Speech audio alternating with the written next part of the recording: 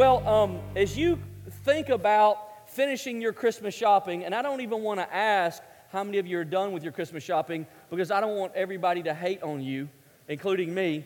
But I heard a story a few years ago. There were several men in the locker room at a YMCA after a workout, and a cell phone rang. So one of the guys answered the phone and had the following conversation. Hello? Honey, it's me. Are you at the Y? Yes. Great. Well, I'm at the mall doing some Christmas shopping, and I saw this beautiful diamond necklace, and it's absolutely gorgeous. Can I buy it? It's a long pause. What's the price? Right? Everybody knew the question. Only $1,500. Well, okay, go ahead and get it if you like it that much. And I also stopped by the Mercedes dealership and saw the 2018 models. I saw one I really liked. I spoke with the salesman, and he gave me a really good price. How much? Only $80,000.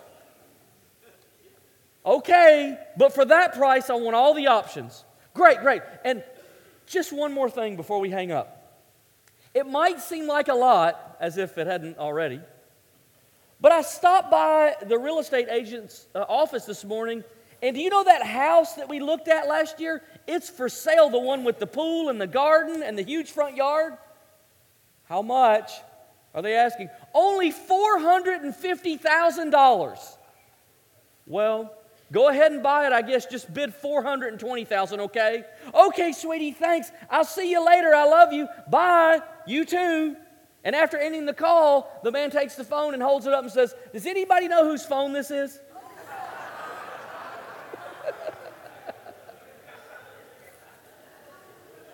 Ooh.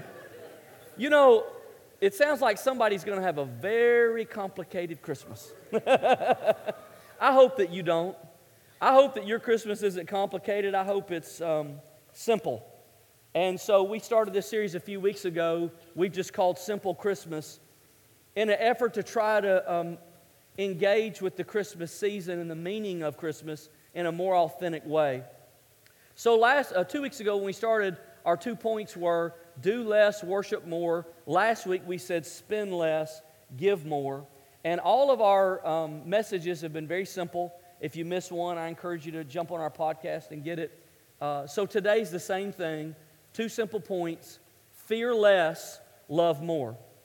These two thoughts are so interrelated, they really could be 1 point, because to love more is to fear less. Now, there's a lot of ways that God reveals Himself, as we're going to look today, and we think about this around the Christmas season a little more.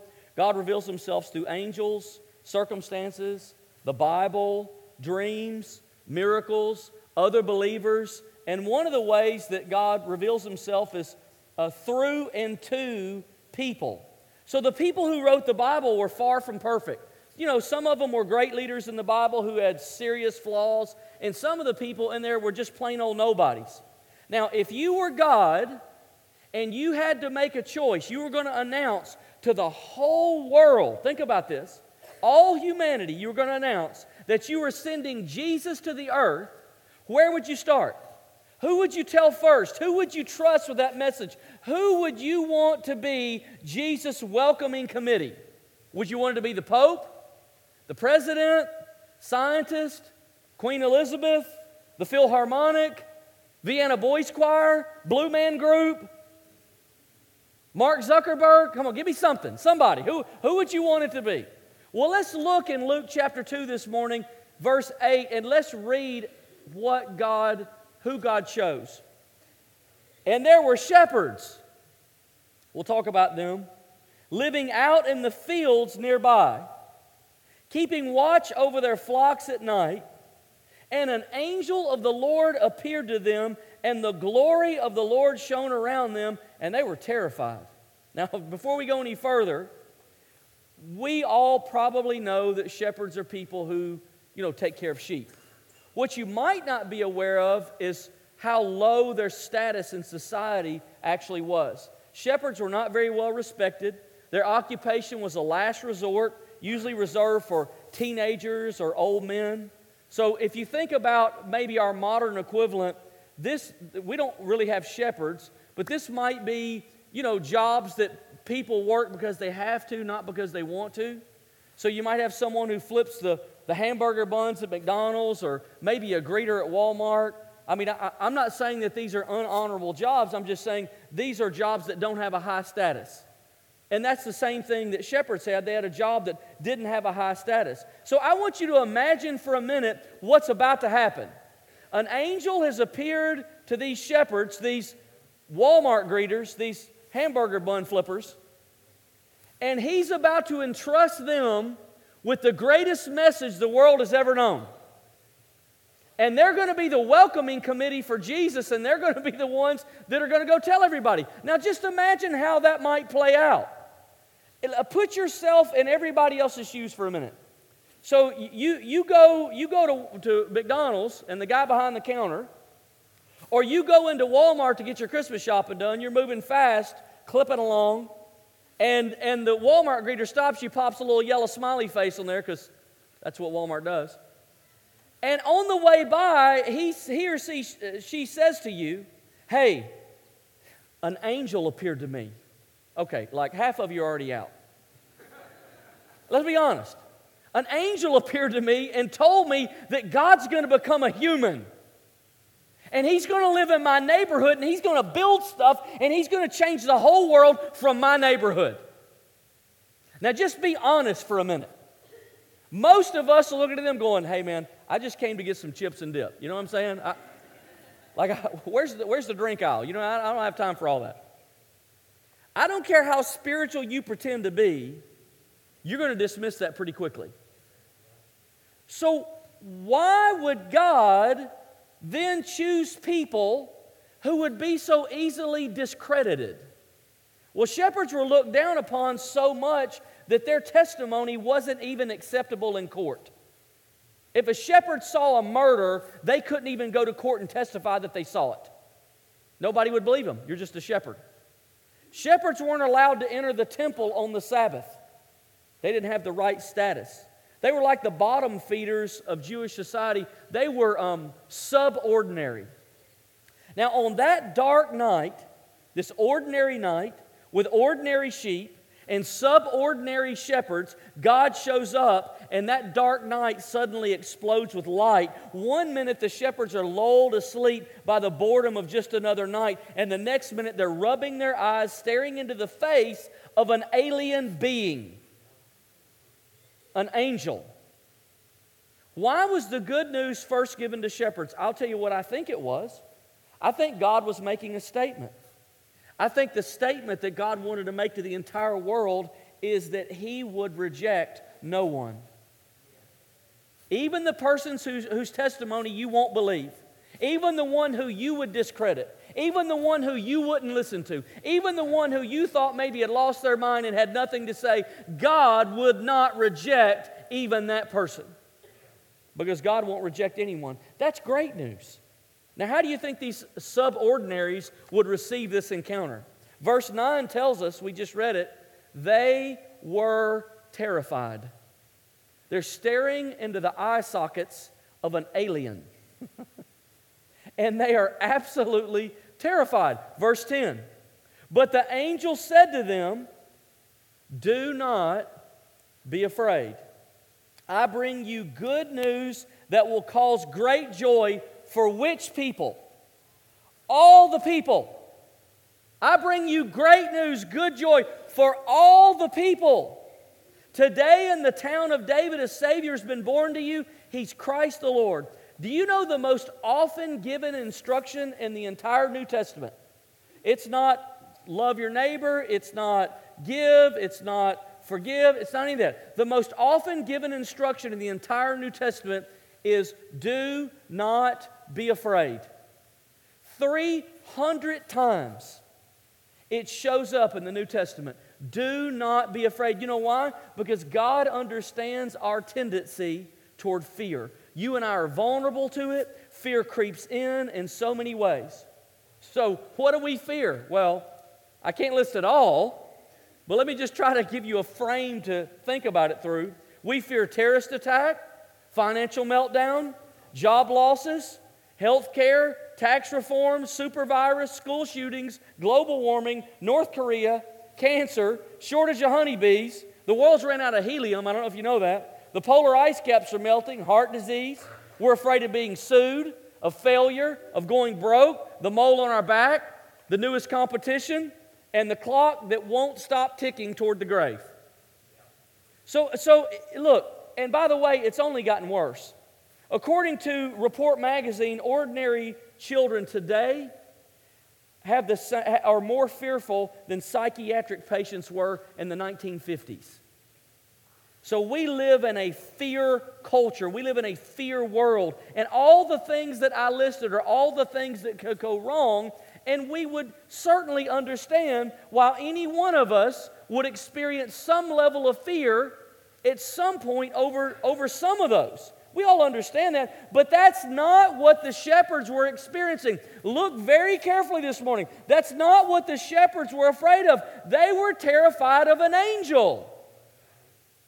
It wasn't North Korea or cancer or heart disease or job loss or anything else. They were terrified at an angel. Now, an angel is God's messenger. He's sent to communicate good news. What's the good news? Joy for all. Now, there might be natural reasons that they would be afraid. You know, after all, who sees an angel? Well, most people don't. So it's not like it's something people talk about all the time and they'll be prepared for it. The people who do see an angel, how many people know it's going to happen before it does? Well, nobody. Nobody has a warning. You don't get an email, hey, by the way, next Tuesday at 10, angel. Be ready. You might be prepared. So they didn't expect it, but I think there's something beyond the natural reaction to an angel appearing. Yes, that would be intimidating. Yes, that would be overwhelming. But I think there's more here. In our own broken humanity, you and I are wired for fear. So we don't just fear things that could go wrong. We sometimes fear things that are right. Why? Because they're different. We don't expect them.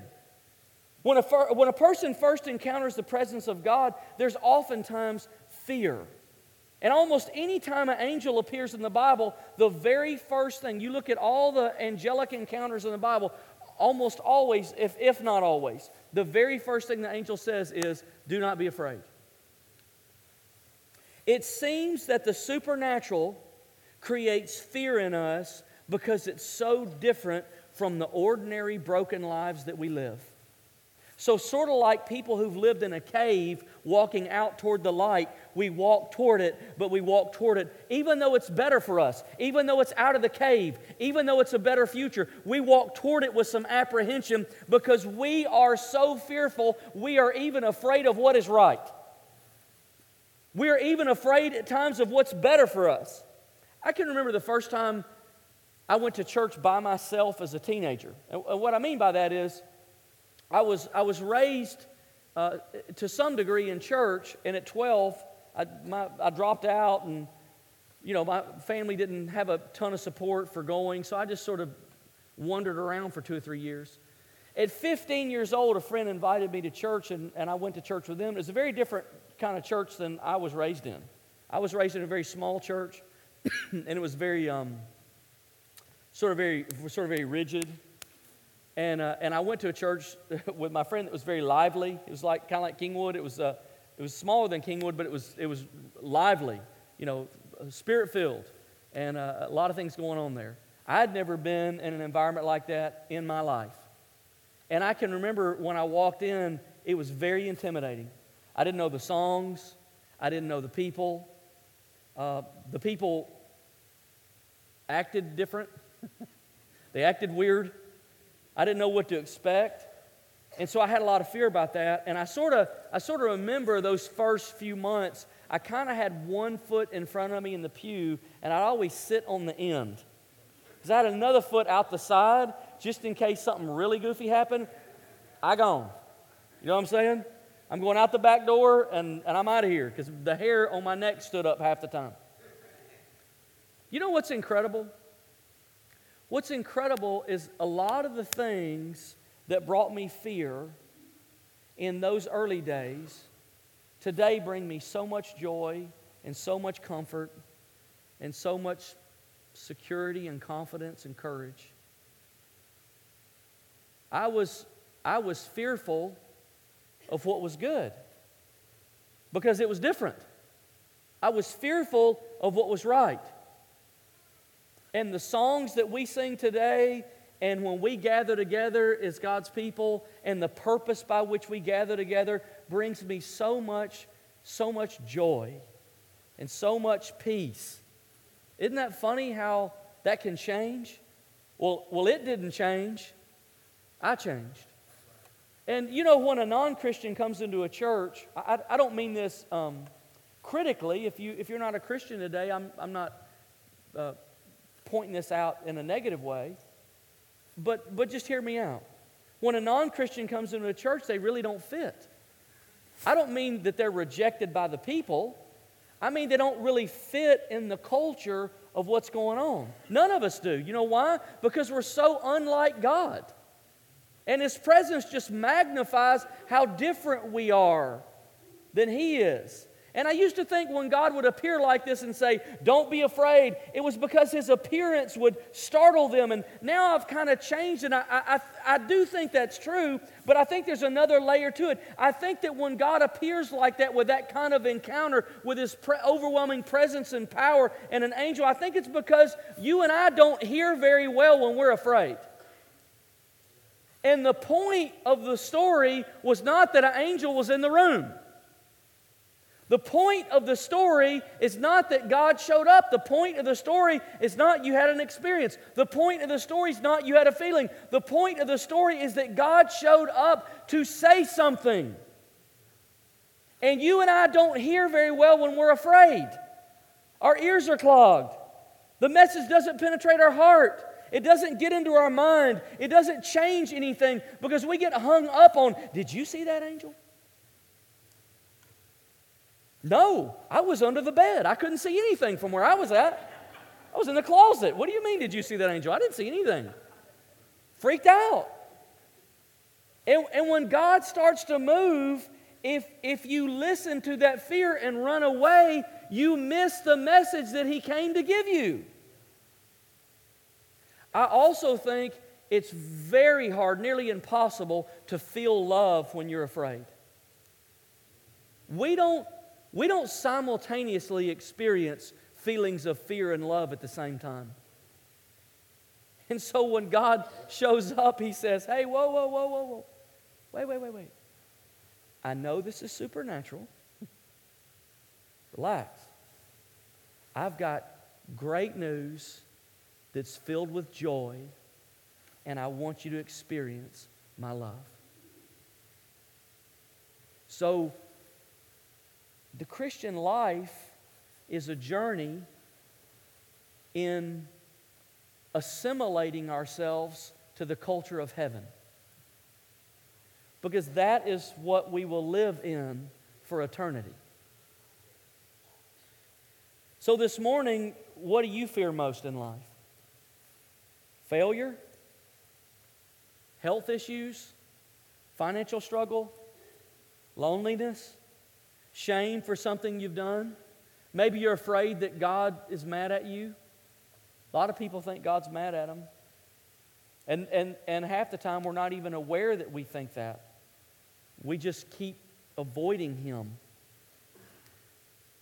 Maybe you're afraid God will reject you.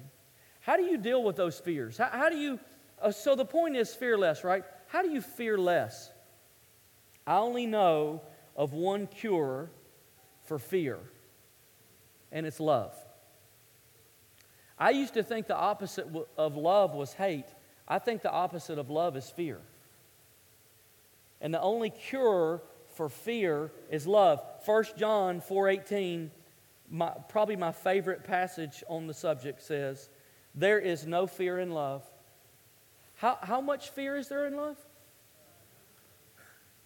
1%? None. Fear has no love. Love has no fear in it. There is no fear in there. There's no insecurity in there. There's confidence and courage. There is no fear in love, but perfect love drives out fear. It was perfect love that gave birth to Christmas, and it's perfect love that still gives life to it today. God's perfect love saw a need and did something about it. So really the whole Christmas story is about love. You want to have a simple Christmas?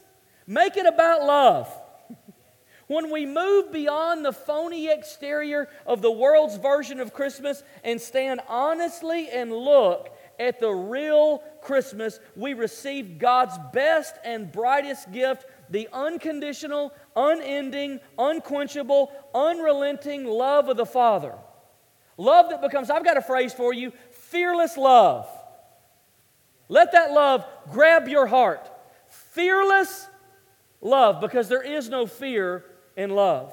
Now you see, love's not just a noun, love is a verb. Matter of fact, if love never makes it to a verb, it's not love. It's something else. Love isn't just what somebody says. Love isn't just a sentiment. Love is what somebody does. Romans 5:8 says, but God, I love this word. You know what a demonstration is, right? You go to the store, and somebody's going to demonstrate these new knives. Look how well they cut. And all of a sudden, they're not just sitting in the glass behind the counter anymore. Somebody has brought them out here, and they're doing a demonstration. They're showing you how all of this works. And this is what God did. He didn't just hide off in some corner of the universe and say, I love you. The Bible says He demonstrated it. He sent His Son Jesus to walk on the earth, to teach, to baptize, to do miracles, to disciple, to do healing and all of these things. And then He died on the cross and He came back from the dead. You know why? It was a demonstration. He came to show you and I that He loves us. He didn't just tell us. But God demonstrates His own love for us in this while we were still sinners. Like when you and I had nothing to contribute, when we had no ability to advance the story, when we had nothing to add, we were all off doing our own thing, living our own lives, and when we were going the wrong way, God in the middle of that mess demonstrated His love. So it's all about love. Love felt your pain, so He made it His own. Love knew your death, so He took it as His own. Love tasted your emptiness, so He filled it with life. Love saw your poverty, so He gave you His riches. See, love is an action. It's not a word or a sentiment. Now what He asks you and I to do is receive that love and give it away. There was a lady who was shopping in the mall, and she had drug her 3 little children behind her all the way. And her little kids, you know, if you've ever been shopping with children in a crowded mall, I don't know if that describes purgatory perfectly. It's nearly there. And they're all the way, you know, they're grabbing stuff, and I want this, and I want that, and I'm hungry, and I want Cinnabon, you know, an ice cream cookie, and, you know, and I want that toy, and she just finally just absolutely had it. Finally, she goes to the elevator to get out of there, and she presses the button, the doors open, and of course, you know, it's jam-packed. And so she manages to squeeze her and her 3 little children in, and as the doors closed, she couldn't take it anymore, and she just blurted out, "Whoever started this whole Christmas thing should be found, strung up, and shot." From the back of the elevator, a calm voice responded, "Don't worry, we already crucified Him." You see the difference in the way that we do Christmas and Jesus does Christmas? They crucified Him for it. God gave us His gift of love, and He gave us the gift of life. And whether it's shepherds standing in a field at night, listening to an angel say, "I have great news for the whole world. It'll be joy to everybody who receives it." Or whether we're gathering here today, the heart of Christmas is the same thing it was the first Christmas. And maybe the best gift you can give this Christmas is the gift of love. So I want to end this morning by reading, and I want to ask the worship team to go ahead and come. I want to end this morning by reading 1 Corinthians 12. If you've been to a wedding, it's likely that you heard 1 Corinthians 12. Because it's the love chapter, right? We read it at weddings. I think it would be more helpful to read it at marriage counseling. But somebody has taken the time to sort of rewrite it, and I'm not saying this is equal with Scripture, I don't mean that, but to kind of put it in Christmas vernacular. How would it look to live the love chapter out at the Christmas season? Here's what it says. If I decorate my house perfectly with plaid bows, strands of twinkling lights, and shining bulbs, but do not show love to my family, I'm just another decorator. If I slave away in the kitchen baking dozens of Christmas cookies, preparing gourmet meals and arranging a beautifully adorned table at mealtime, but do not show love to my family, I'm just another cook. If I work at the soup kitchen and carol in the nursing home and give all that I have to charity, but do not show love to my family, it profits me nothing. If I trim the tree with shimmering angels and crystal snowflakes, attend a myriad of holiday parties and sing in the choir's cantata, but do not focus on Christ, I've missed the point. Love stops the cooking to hug the child. Love sets aside the decorating to kiss the spouse. Love is kind even when hurried and tired. Love doesn't envy another's home that has coordinated Christmas china and table linens. Love doesn't yell at the kids to get out of the way, but is thankful they are there to be in the way. Love doesn't give only to those who are able to give in return, but rejoices in giving to those who have nothing to give. Love never fails. Video games will break. Pearl necklaces will be lost. Golf clubs will rust. But giving the gift of love will always endure. Maybe this will be your Christmas experience this year. That you will fear less and love more. Fear less and love more. Would you stand with me today?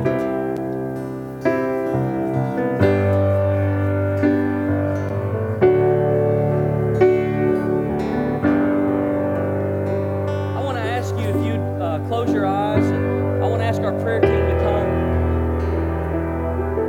Everyone, if you just close your eyes and find a place you can be comfortable, I want to pray with you today.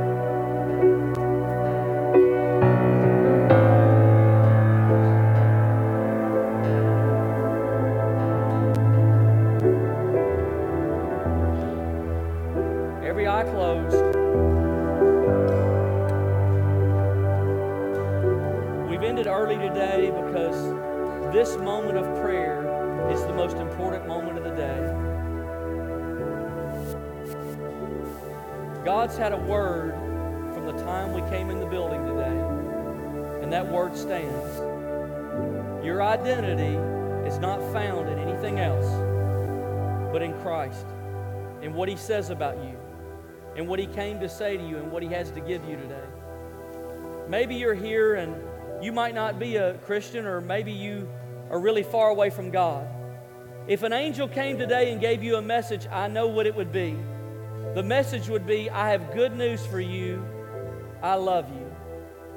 And today, if you're in the room and you're far away from God, or maybe you're not sure you have a real relationship with Him, today you say, I feel like God is talking to me. I feel like God is pulling me. And I want to pray today. And I want to start a real relationship with Him. Would you just lift your hand and let me pray with you today? Would you lift your hand and say, hey, that's me. Pray with me this morning. I want to start a real relationship this morning. Just lift your hand up. Let me see it. I'll acknowledge you. Pray for you. Thank you. Thank you. Yeah. Thank you. I see it. Thank you.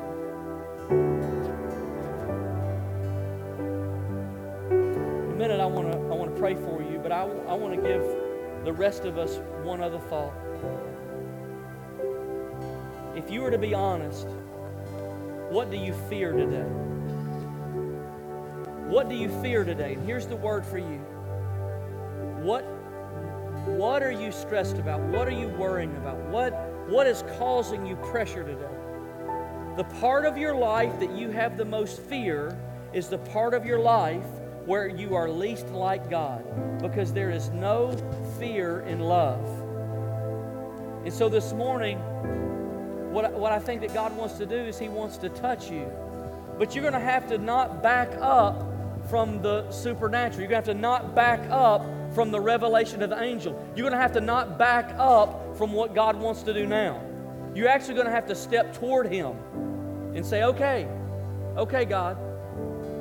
So this morning, maybe there's a place in your life where you just say, okay, God, I recognize that I'm different than you here. I recognize that I'm not like you. I surrender that worry. I surrender that pressure. I surrender that fear. And I ask you today to fill my life with your love. To fill my life with your love. I ask you to do it this morning. So here's what I'm going to do. I'm going to say a simple prayer with those of you who lifted your hand to start a real relationship. And as we're praying with them, if you have a fear, if you have a worry, if you have a pressure, and you say, this is where I need God's help, can I tell you, God is calling you today just as He spoke to those shepherds. And if you back up from Him, you might miss the message. I'm encouraging you to take a step toward Him. Would you just pray with me? Those of you who lifted your hand, dear Jesus, I invite you into my life right now. I ask you to forgive me, to wash me, to wash away all my sins, to make me new, to make me whole. I thank you today for forgiving me. I thank you for giving me a new start. I thank you for giving me a new identity. And I ask you to give me the strength to live for you. In Jesus' name. With every eye closed, as the worship team begins to sing, whether you just prayed that prayer or you have a sickness, a need, a pressure, a fear, a worry, as we begin to sing, I want you to come and let one of the prayer team pray with you. And what God's going to do is He's going to wash that worry, He's going to wash that fear, He's going to wash that pressure away in His overwhelming love. Would you come now as we begin to sing?